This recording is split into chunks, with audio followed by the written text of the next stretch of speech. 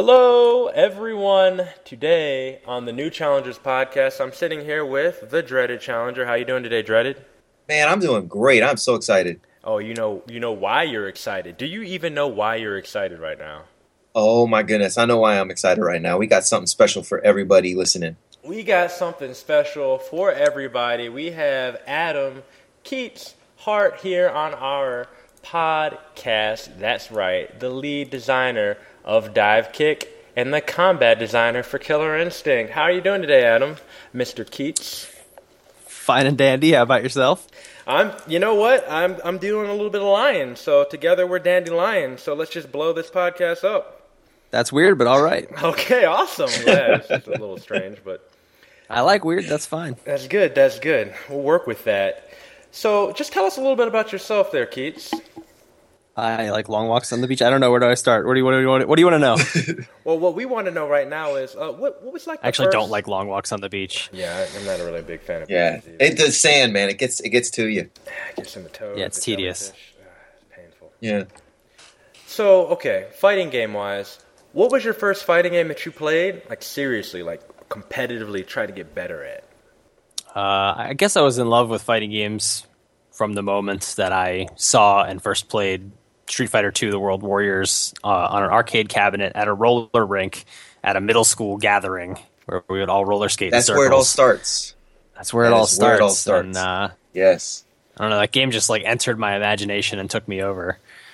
But I wouldn't say I was competitive or even like aware of competition until somewhere around Marvel vs. Capcom 1.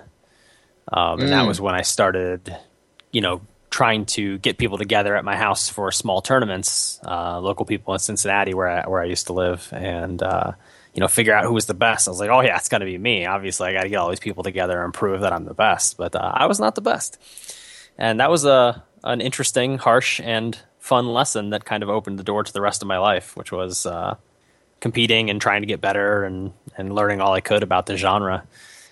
Yeah, and that led you to create Game of Your Own and get involved with Killer Instinct. That's very, very cool. So you organize tournaments. That's awesome. We do that as well on a much smaller scale than you, but something very close to our hearts. Yes. Yeah, I got out of that game. It's a tough game. Running events is tough. I'm sure running events the size that you're probably doing compared to us blows us out of the water. We're just in a little simple USO trying to make it work, and you're just out there killing it, but not anymore. Now you're killing it instinctively. Moving on. Yeah, they're really hard things to juggle. Running a major event, I think you could do it. I would call it the easy way. You can put in less money, you can put in less effort, and you can still get it done, and it'll be adequate. But I kind of pour a lot of passion and care into anything I do. I want to do it as well as it can be done.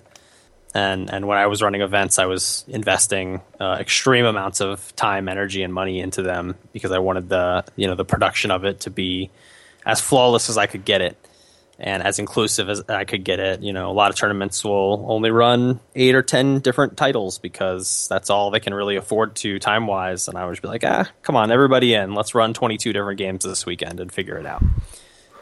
Yeah, people liked it. It grew, but ultimately, maybe there's a small conflict of interest with running tournaments for games and also making games in that genre. Maybe there isn't, but people didn't really like that. And to be honest, making games is more than a full-time job, and it just didn't leave me any time to focus on making my tournament series great anymore. So I had to retire UFGT a couple of years ago and pass the reins over to my good friend Rick, who's now running Combo Breaker here in Chicago. Very nice. Awesome. Very nice. Very cool. Well, if I could ask, so when you decided that you were going to go into more of the development side, how did you make that decision, and how'd you get started? I would say I decided to be a video game developer at age 7 when I first played Super Mario Brothers. The seed was planted early. Yeah, that's always been what I've wanted to do. But I did not enjoy college, and I was probably on the wrong type of program to get me where I wanted to go. I ended up dropping out. I went for computer science for a year, which ended up actually being helpful because now I script game content and I need to know a little bit of programmer logic to do that. Nice. But yeah, I ended up, kind of aimlessly drifting through retail jobs for a while, and eventually kind of in my later 20s got really sick of not having taken steps towards my goal and started to unlazy myself and get my life in order, and I had some good opportunities thrown my way, which I'm very thankful for. I ended up getting an offer to, I wouldn't say they were just thrown my way, right? I worked to get into these positions, but I was working at Blockbuster. I was a manager at Blockbuster. That was my last retail job. Wow, what and a I difference. took that job. Yeah, I took that job saying to myself, this will be my last retail job. I will not take another. I'm joining this company knowing it's dying, and I want it to die so that I can force myself to move on, right? So I started trying to take the steps there. Talk about burning the bridge. Yeah. And Shoryuken.com at the time didn't have like a news feed, a front page blog or anything like that. And they started asking if anyone wanted to write. And I've always been a decent writer, kind of teacher's pet English class kind of guy.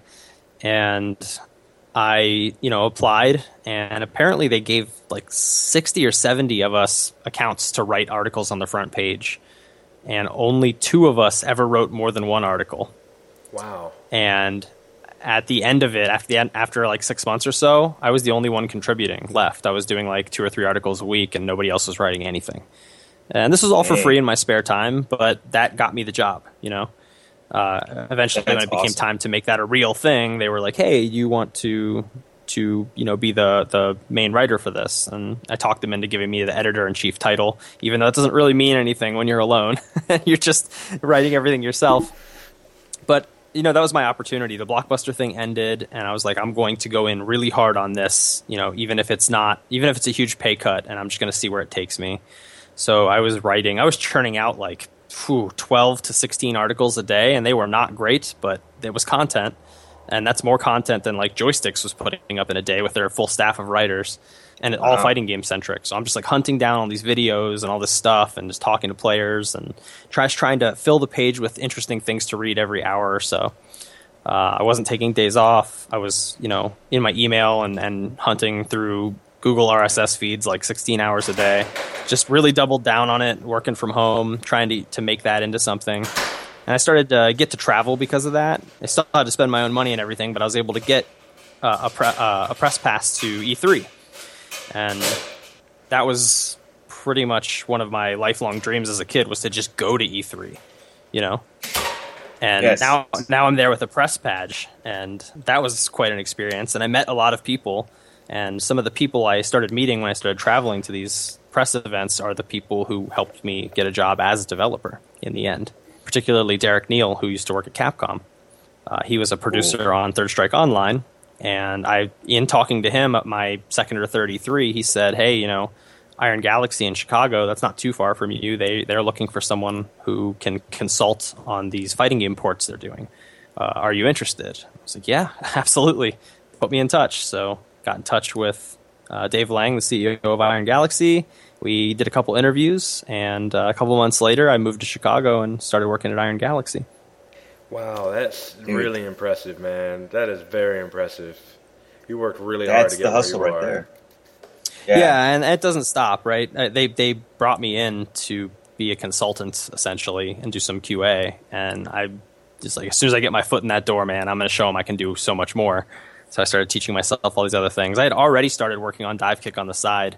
Believe it or not, I've got about 10 years or more of failed side game projects behind me, where I would get my friends together, grab a programmer and an artist, and try and make a prototype with them, and they would just not ever finish.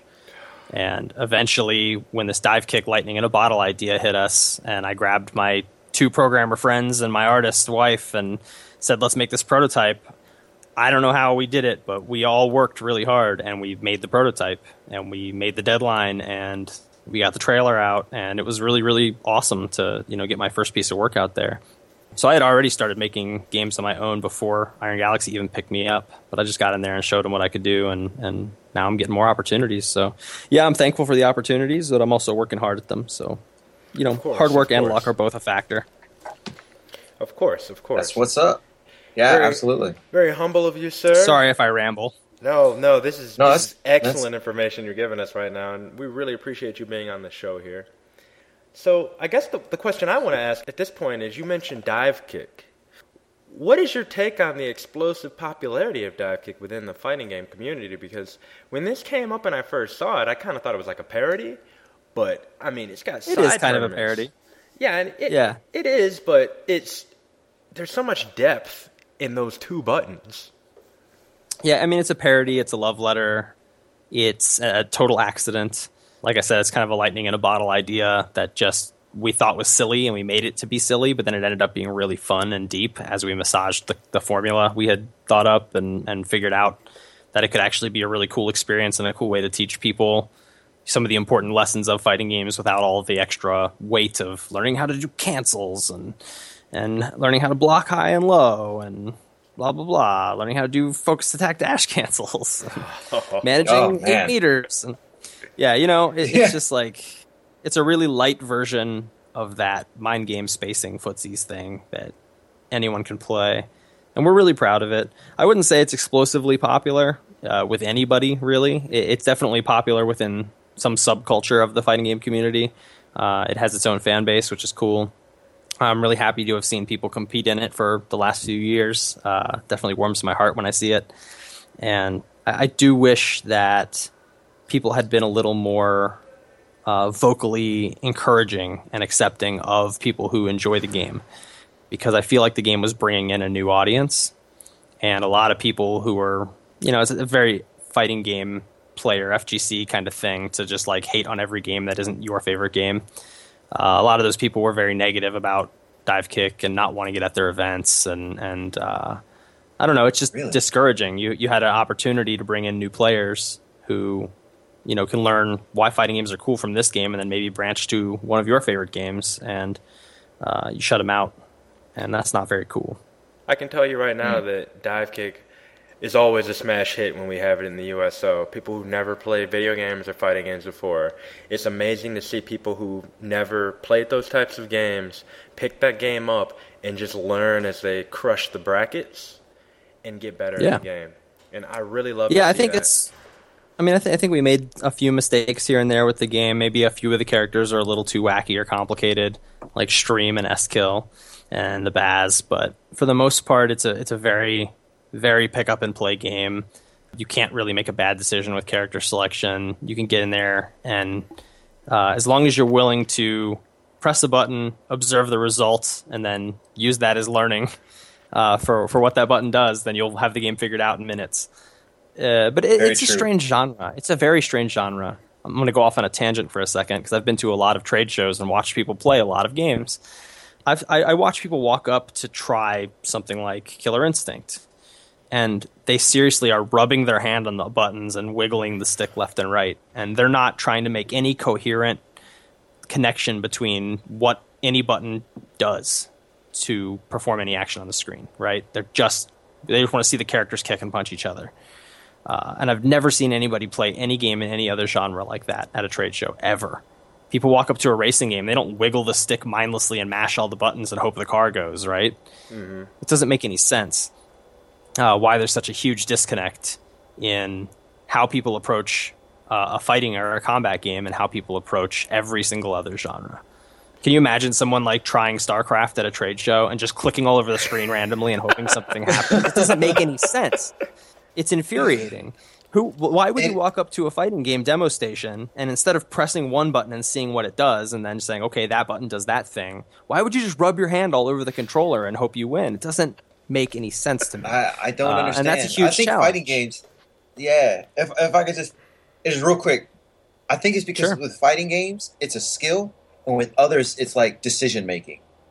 Mario takes some skill or whatnot. StarCraft is like about decisions, about strategy, but like fighting games, like you have to react to what's going on right there. It's like a skill as opposed to... You have to react in the other games too. If you're in a driving game, you have to react to every curve. If you're in a platforming game, you have to react to every enemy and jump. Yeah. It's not as intense because somebody else, some other player isn't trying to kill you with, the utmost ferocity. The game is usually pretty gentle as the game starts when you play single player games or whatever. But even in multiplayer games, I've just never seen anyone in any other genre pick up and try a new game that way. but it's extremely That is a very common interesting in fighting observation. games. I know that when I'm in the USO teaching the soldiers how to play, they button mash. That's the first thing they do. They refer to fighting games as button mashers. And I try to explain. I don't understand it. I don't get it. The thing that a lot of the soldiers and a lot of new players are usually trying to do is they want to get that fireball. They want to get that shoryuken. They want to press the combination of buttons to make that magic happen. They don't want to take the time to actually play the game and learn it. So you have this whole genre where people all want to play the game like that without learning it, and the people that do know how to play it don't want anybody else to play the game with them, like you were saying earlier. So, God. Yeah, it's a strange phenomenon, and I think, a game like Dive Kick maybe breaks that barrier down a bit because there's not much to mash, and you're going to have to much more quickly figure out what these buttons are actually doing. True. And, I've talked to a lot of people at trade shows who've walked up to me and said, hey, I never understood fighting games before. I thought they were button mashers, and now I played this, and now I get it. I finally get it. And I've had people come up to me, like even Dave Lang. I've had Dave Lang, my boss, come up to me and say, I feel like I've understood fighting games for a long time, but I couldn't actually execute any of the things I understood. And Dive Kick's the first game I've played where I can actually execute the things that my brain is thinking about high-level play. That's a really special thing. I think that's really important to getting people to connect with my favorite genre that most people will passively say it's a button masher because they don't want to take any time to understand what's happening. And maybe it's easier to connect with a running and jumping game because running and jumping are very human. Or a driving game because we all drive. Most of us drive, and we understand that there's like a gas pedal and how you steer and everything. And maybe it's just different with fighters because we're translating something that's very human, which is combat, into something that's very alien, which is like 6 attack buttons, weak, medium, strong, punches on top, kicks on bottom, and block by leaning away or down away. It's just there's a lot of like esoteric concepts that maybe aren't quite as intuitive as they could be. Yeah. I could talk about that for like an hour. That is wow. That is completely brilliant, and that's it is, and I'm glad we talk about that because that's actually one of kind of part of our mission statement as new challengers is to spread that knowledge of how magic these games are and how to get into them. So I'm glad you bring that up.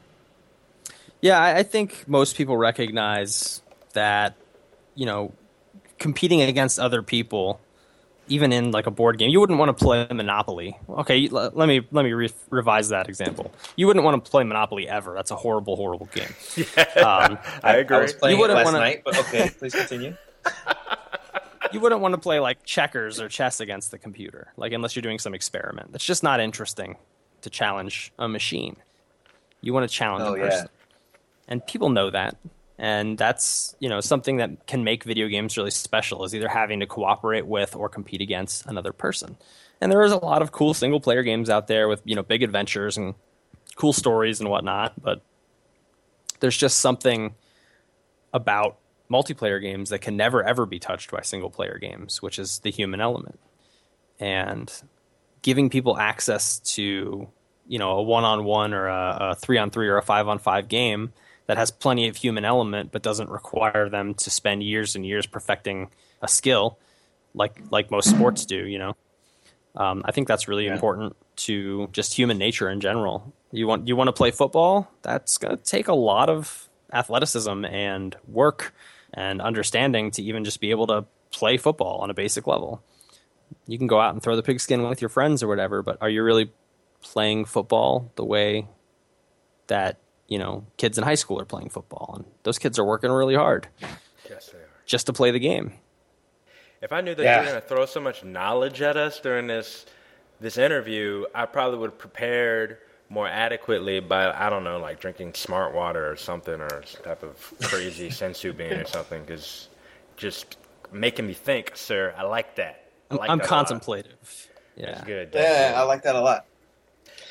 Yeah. Well, I just think there's a lot of room for, there's a lot of lessons to take from all kinds of different things. And I think fighting game design in general has been extremely narrow. Almost everything that's out there is one of 4 things. It's either a clone of Street Fighter in some way, a clone of Mortal Kombat in some way, a clone of Tekken in some way, or a clone of Virtua Fighter in some way. Pretty much everything is one of those 4 things. And there's a 5th thing too, which is something that's now a clone of. Yeah. Smash counts too. There are a lot of Smash clones. Smash was probably the first innovative fighting game in a long time when it first came out. And there are a lot of Smash clones that followed as well. So yeah, we'll call that number 5. It's pretty innovative and successful. There are a lot of innovative fighting games out there. You probably have never heard of them because they're really terrible. But they're trying new things. Maybe those new things were fun, but the rest of the game didn't work. Or maybe the rest of the game was okay, but the new thing they tried didn't work, right? But there's a lot of stuff out there to learn from. And I think a lot of the developers who are trying new things are working on, usually like a Naruto game or an anime game of some kind. And they're not really focused on crafting a competitive experience. They're just trying to make like a fun, as you would say, button masher to sell some copies to fans of the anime. Yeah, we're hoping that Pocket Rumble is successful. Pocket Rumble's fun, yeah. Their original statement about taking away chip damage and all that and overheads was like, careful, guys. Careful. Yeah, I mean, there's some experimentation going on. There has been experimentation going on for like 15 years. There's just nothing like notable. And I want to see the people who really know the genre take chances and try something really new. Those people are going to have much better odds at success. And you can see a bit of it now with Dive Kick, because I know the genre really well, and I tried something really out there. The dudes who are making Rising Thunder, Seth Killian, and the Cannons, those guys really know the genre, and their odds of success are much higher than somebody else who doesn't really know fighting games, who's trying something new. And I just hope stuff like that just keeps coming and really pushes the genre to evolve. Not necessarily evolve or change, but I think there just needs to be more. There needs to be more different ways to play. More innovations. Yeah. Yeah, I think so. I think there's always going to be room for, and I don't want games like Street Fighter or Marvel or whatever to go away. I want more of that too, but I want more other avenues to really explore the one-on-one combat space.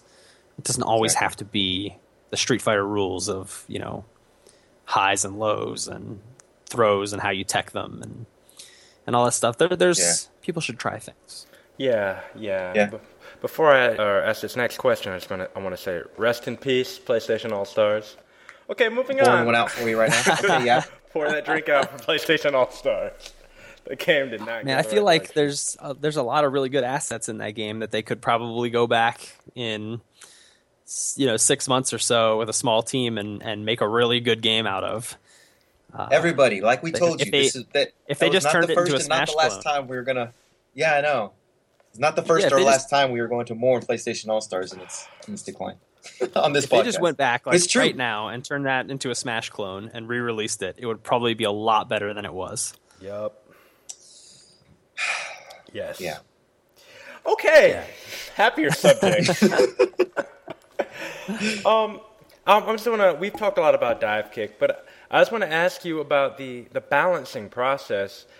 As you added more characters to that game, was it surprising to you about how much you had to tweak the balancing? Because I remember the edition came out and reading the patch notes for that, and I thought that was really dynamic because you've got this game that's 2 buttons, but players on the forum, and I was on the forum, I was reading we should have Kick do this. I mean, Kick's got a great kick, but he needs a better dive, and they need this and that. And I was like, this is really cool. I mean, this game has something for everyone. Yeah. There's not a lot to tweak on a dive kick character, so we had to get pretty creative sometimes and even make brand new things like streams, mini missiles. But yeah, I would say at the time when I released that, I was pretty happy with how the balance turned out. But I think long term, there are still adjustments I would make looking back. And that's kind of the fallacy of art, right? Of any creative endeavor is that it's never going to be perfect. And you'll probably always be able to look back and see something you would have changed or done better, especially as you gain more experience and become better at your craft. Then the stuff you did before looks even worse to you in retrospect. So there are absolutely things I would change. Yeah. And I'm married to an artist. She's a painter and a graphic artist, and she has a hard time knowing when something's done because she just wants to strive for perfection. And it's a fool's goal to try and strive for perfection in art because those little details you're pining over, most people won't even notice anyway. But yeah, with game balance is an art to me. It's a super delicate art, and I don't think anyone will ever get it perfect ever. But what I have learned over the last year and a half or so of doing KI that I would probably go back and apply to Dive Kick is that I was a little too focused on character balance directly and trying to like make all the characters viable. But I think the real goal you should be looking to attain when you're balancing a competitive game is balancing the idea of risk versus reward. And if you follow that path, I think that might lead you to smarter answers across the board. You have to make things that are safer less effective, and you have to make things that are riskier more effective. And unfortunately in Dive Kick, that's really hard because every attack kills. That's really, really hard. Yeah. So you can't really tune the reward. You can only tune the risk, which I think if we continue down that path would probably start to make the characters feel a little more homogenous, which is not good because I favor fun over balance as a design concept. I would rather people be having a great time than be playing a perfectly balanced game.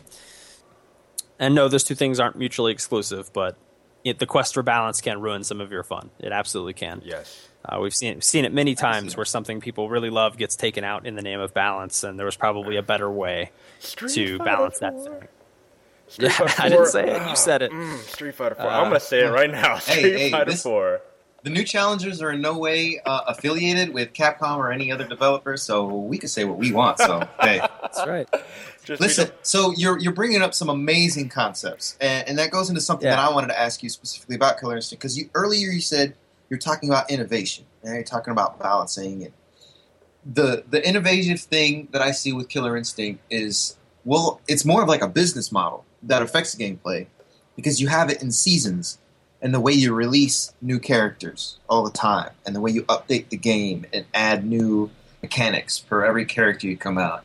You know, you bring out, Isako or whatever, and it just plays different. Or you Rash, that blew my mind from Battletoads, blew my mind. So with that business concept that you guys have, season 2 and always kind of releasing these characters, kind of spaced out, how does that affect the way you approach developing and continuing the game and affecting the balance of the game overall as you're releasing and always updating and changing the game as you go? Like, I think it's the future. It is? Okay. Yeah, I think that's where all of this has to go. There's a lot of reasons too.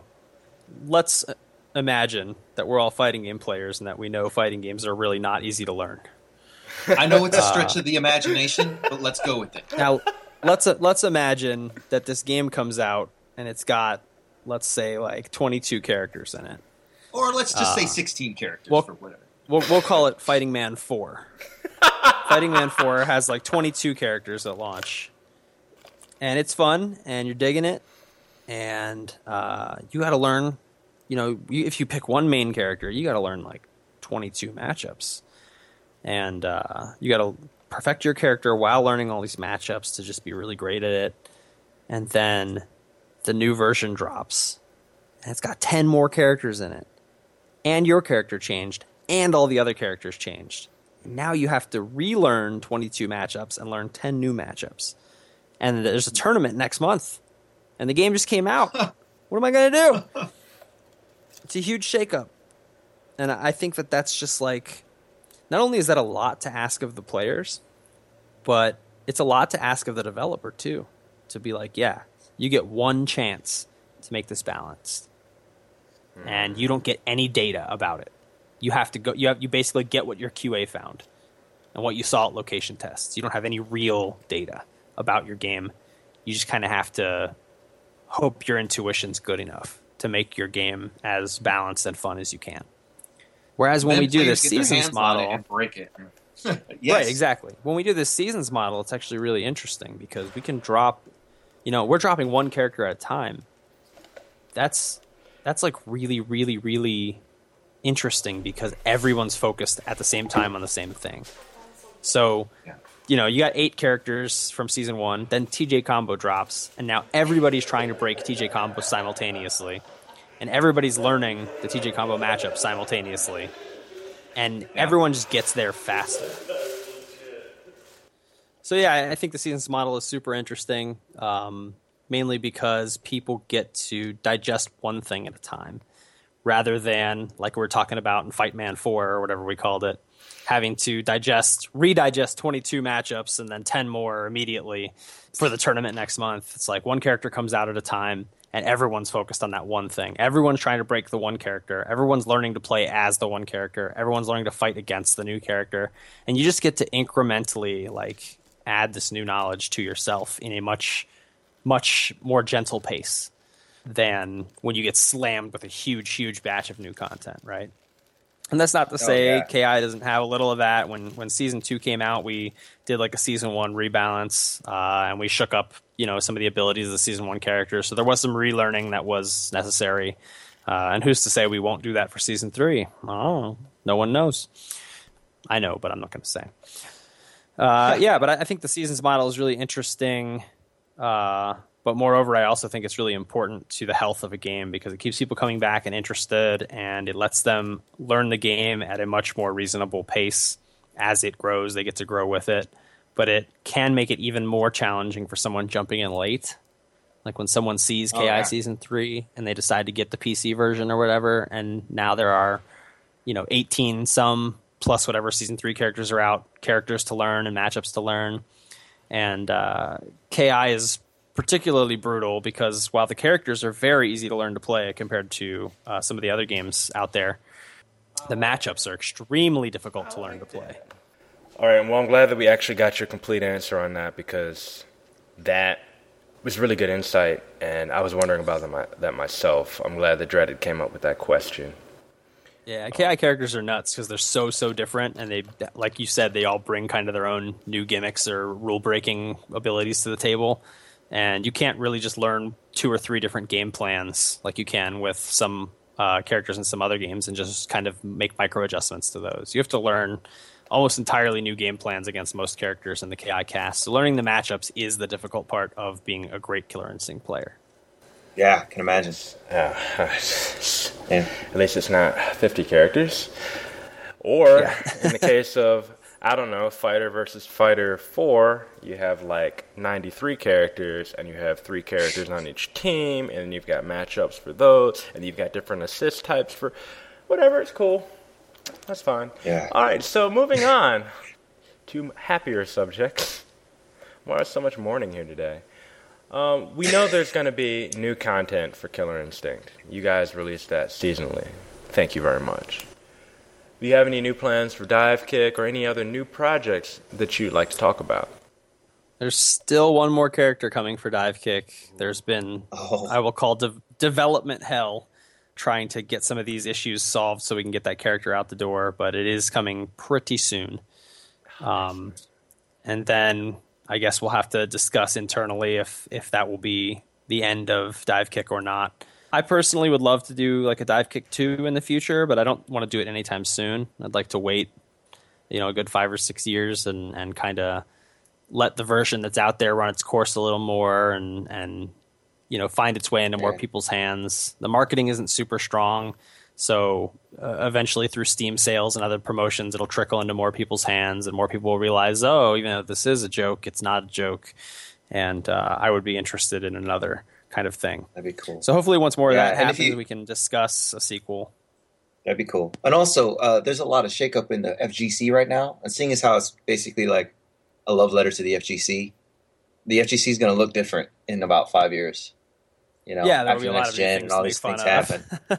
Exactly, that's what I'm saying. I can include some more general jokes since some of the reviewers thought it was a little too inside baseball. But I kind of like that. I think there are people there are 2 kinds of people. Nothing more. Only 2. Type 1 hears a joke they don't get, and they go, "Hey, I did not get that. Can you explain that to me?" And then they learn something. And then type 2 hears a joke they don't understand, and they go, and they kind of fake giggle and walk away because they're too embarrassed to admit they didn't get it. And that type 2 people, you guys are dumb. You need to get it together.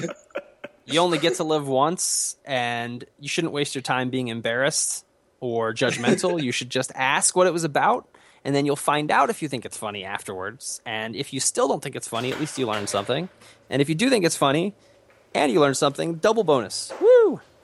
And I was just hoping that the game would be kind of an invitation to ask those types of questions for people. Like, oh, why does Mr. N not get to put his arm around this reporter lady? And then they ask on the internet, and then somebody will appear and say, here's why this is funny, and then that person will either still think it's not funny or will think it's funny, and then they'll at least kind of get it and be introduced to the FGC culture a little more. And yeah, I was just hoping to introduce people to our culture a little more with that kind of stuff, and maybe it worked for some people, maybe it didn't.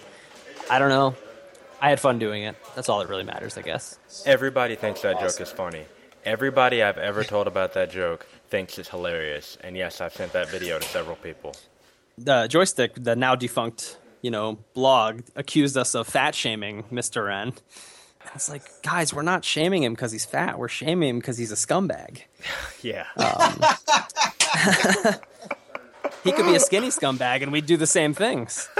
And it's like, the guy who Mr. N is based on, his name is in the credits. We struck a deal with him to put him in the game. It's not like, this wasn't something we all discussed and did. And even that guy was making fun of the Joysticks article on Twitter and stuff. So it's just like, yeah, way to do your research. Yeah. Mark Min's hover hand. I like that. Yeah, that's pretty good, right? Yeah, I like that. Very subtle. But if you don't get the references, they're still just cartoon characters doing goofy things. Mm-hmm. I think I wish some more reviewers had looked at it like that instead of saying this is an inside joke I don't get. Just be like, oh, these goofy cartoon characters, they're doing weird things. Yeah, I don't see why it's any different than watching any brand new cartoon or whatever, or playing any brand new game. You didn't know who Ryu was when you first played Street Fighter, and now you know who Ryu is. And, maybe you don't know who Mr. N is, but maybe you played Dive Kick a couple times, and now you know who Mr. N is. He's a scumbag. Yeah. Yes, he is. So, okay, there's something I wanted to ask you going back to Killer Instinct here. You are the combat designer for that game, correct? Yes, I think my official title is lead combat designer of Season 2 and Season 3. So you're the lead combat designer of Season 2 and Season 3. Mm-hmm. What exactly does that title entail? Like, what do you do that you can talk about? Yeah, so some inside video game industry stuff. Usually the word lead in front of a title just means you're also a manager. So not only am I a combat designer, but I also have a small team of combat designers who work with me, who I'm responsible for. So, if they don't meet their deadlines, that's my fault. So I use my Management 101 lessons. Management 101 says if your employees fail, it's their fault. And if your employees succeed, it's your fault. So I just take credit for everything. No, I'm just kidding. Okay. Take blame for everything. Yeah. Pass the blame, keep the credit, Yeah, I got 3 guys who work with me on combat design for KI on the Iron Galaxy side, and there are a couple design consultants on the Microsoft side who also work with us a bit on combat design as well. Now, my day-to-day work is like, I would say, maybe 10% management of just like checking in with my team, seeing what they're doing, seeing if they're on task, seeing if they're stuck on any particular things, and if they're stuck, we call that being blocked. If they're blocked, what's blocking them, Like maybe I'm supposed to put in this new move for this character we're building, but the animation's not done. So I can't put in the move. So now I'm blocked, right? And then we try and figure out what other tasks you can do that aren't blocked and how to get you unblocked by getting this animation to you faster or whatever, right? There are a ton of things that could block you. So I spend like 10% of my time doing that. I probably spend another 15 to 20% of my time in a week in meetings. So the lead is going to take a lot more meetings than everybody else on the team, just trying to coordinate with the other disciplines. We're the design discipline, but there's also animation and modeling and rigging and sound and engineering, and we all have to coordinate all the things we do to make sure we don't block each other and to make sure that our work is cohesive and coherent and functioning and fun and all that stuff, right? And then the rest of my work is combat scripting.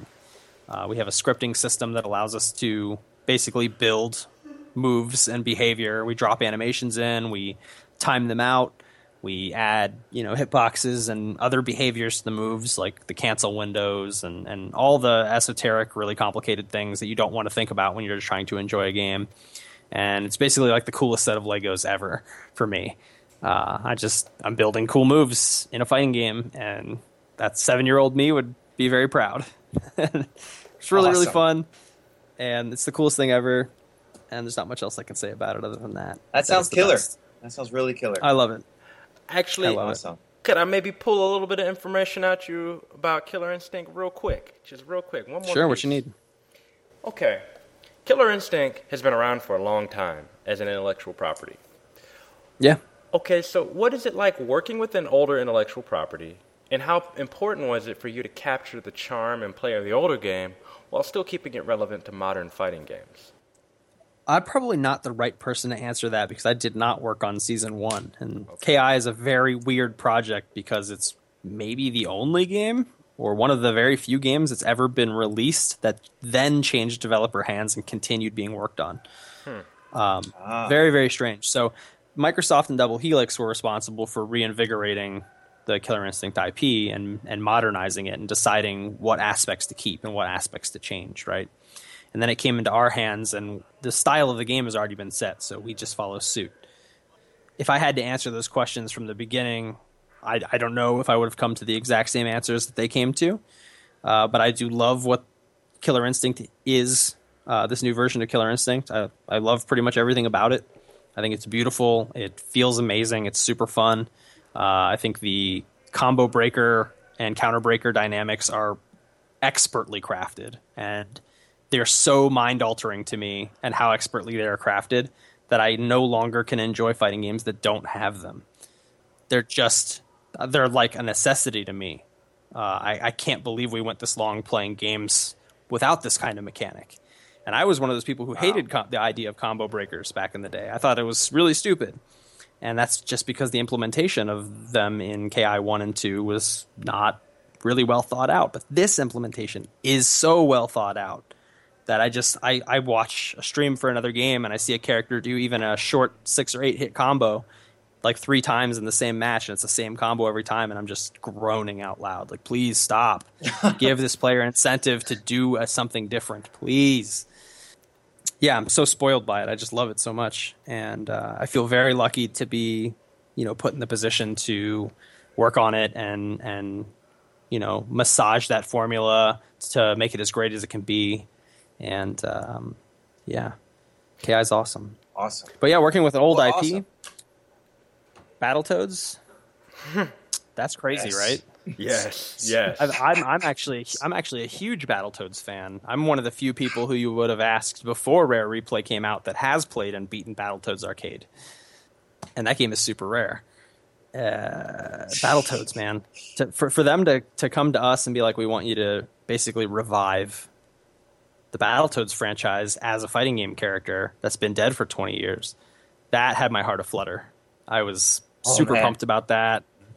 We were doing the design meetings about the gameplay, and I was just like, no, it's got to be like this because of the old games, and here's all this reference from the old games that would make amazing fighting game moves. And I swear, man, that character just like built himself, combat design wise. It was so obvious to us like what he needed to be and how to get there because of all the excellent source material in the old Battletoads games.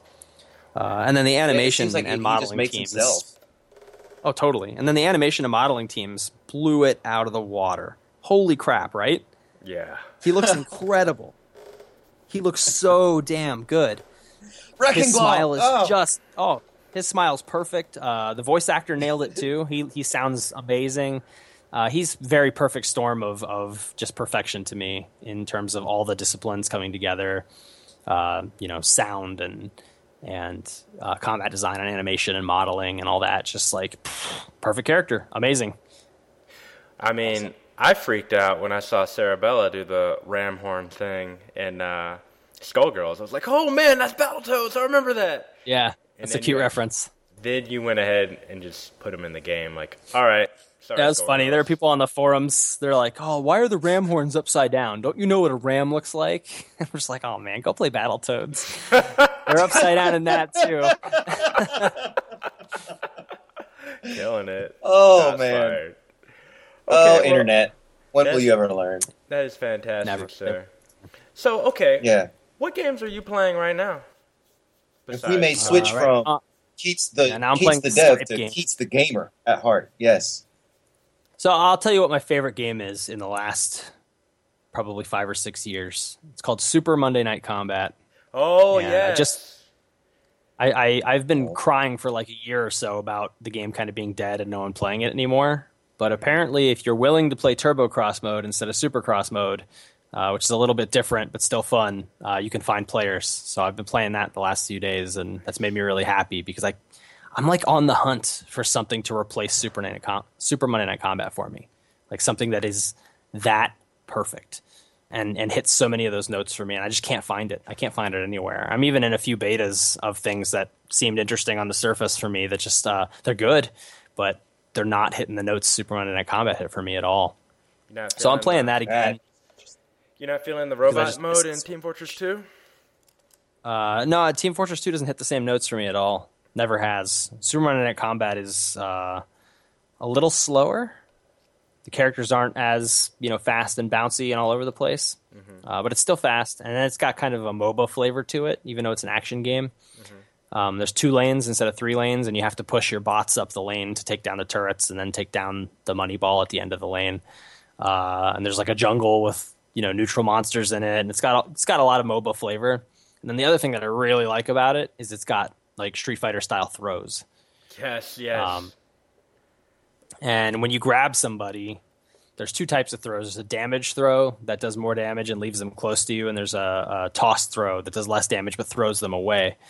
But while you're in a grapple, both players are still vulnerable. So in a 2-on-1 situation, if I grab you, my teammate can start shooting you while I'm doing my damage grab and finish you off. Or if it's 2-on-1 the other way and I'm solo and I try and grab one of you, I'm done because your teammate will just shoot the crap out of me.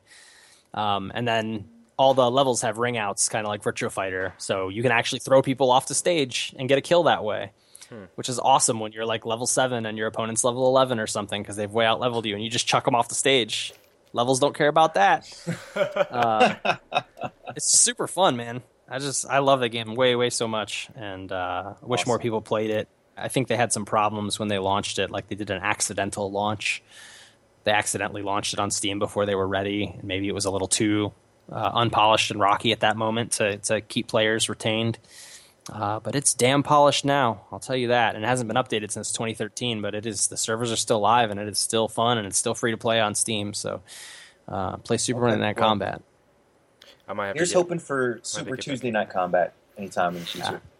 Or if they just port it to Xbox One and PS4 and just relaunch it, that would be awesome too. But yeah, the other games I've been playing are just play a lot of KI, and I tried the Street Fighter V beta, and I've just been playing the freebies that I get every month with games with gold on Xbox One and PlayStation Plus on PS4. So whatever they give me free for the month, that's kind of what I try and see if I like it.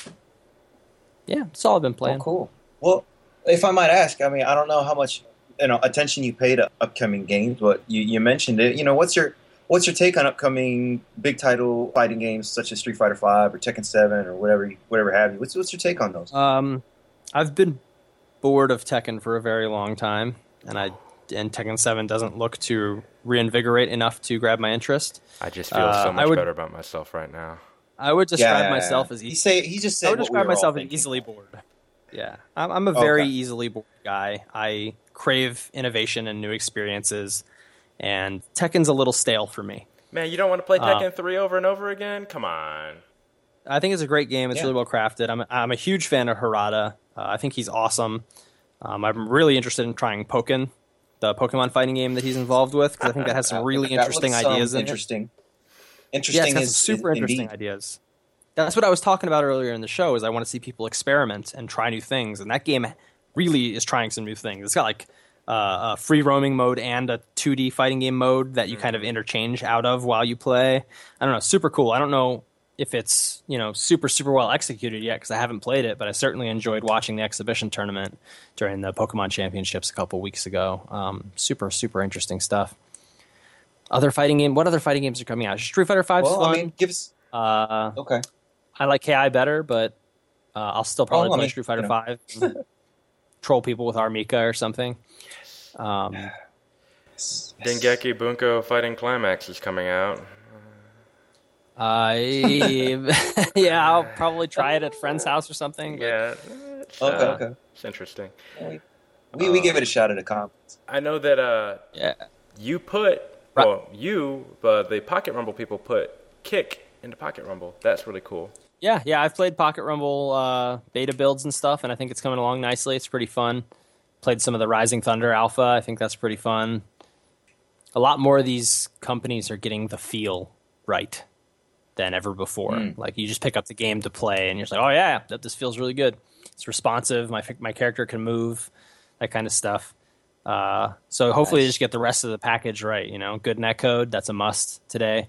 And then you got to have nice presentation. You got to have fun, diverse characters. You got to have, at least decent balance. Your balance doesn't have to be perfect, but if the game's fun, it doesn't really matter as much. I'm excited to play all the things my peers are cooking up and just learn more and more about the genre and try new things in the future myself. Maybe I'll get to do something more experiments-like in the future again, like Dive Kick was. Flying in the face of the experimentation thing, Yatagarasu just kind of was like, yeah, we're not doing that. We're gonna give you a retro good game, and I played it. And yeah, it's a good game, but it, like you said, it's extremely dry. Yeah, all the characters are very basic, and it's just it doesn't really give you anything new to chew on, does it? No, and I'm a really huge fan of King of Fighters, so I had really high hopes for the game, and I like playing as Jet. I like playing as the charged character with the sword. I forget her name, one of the twins.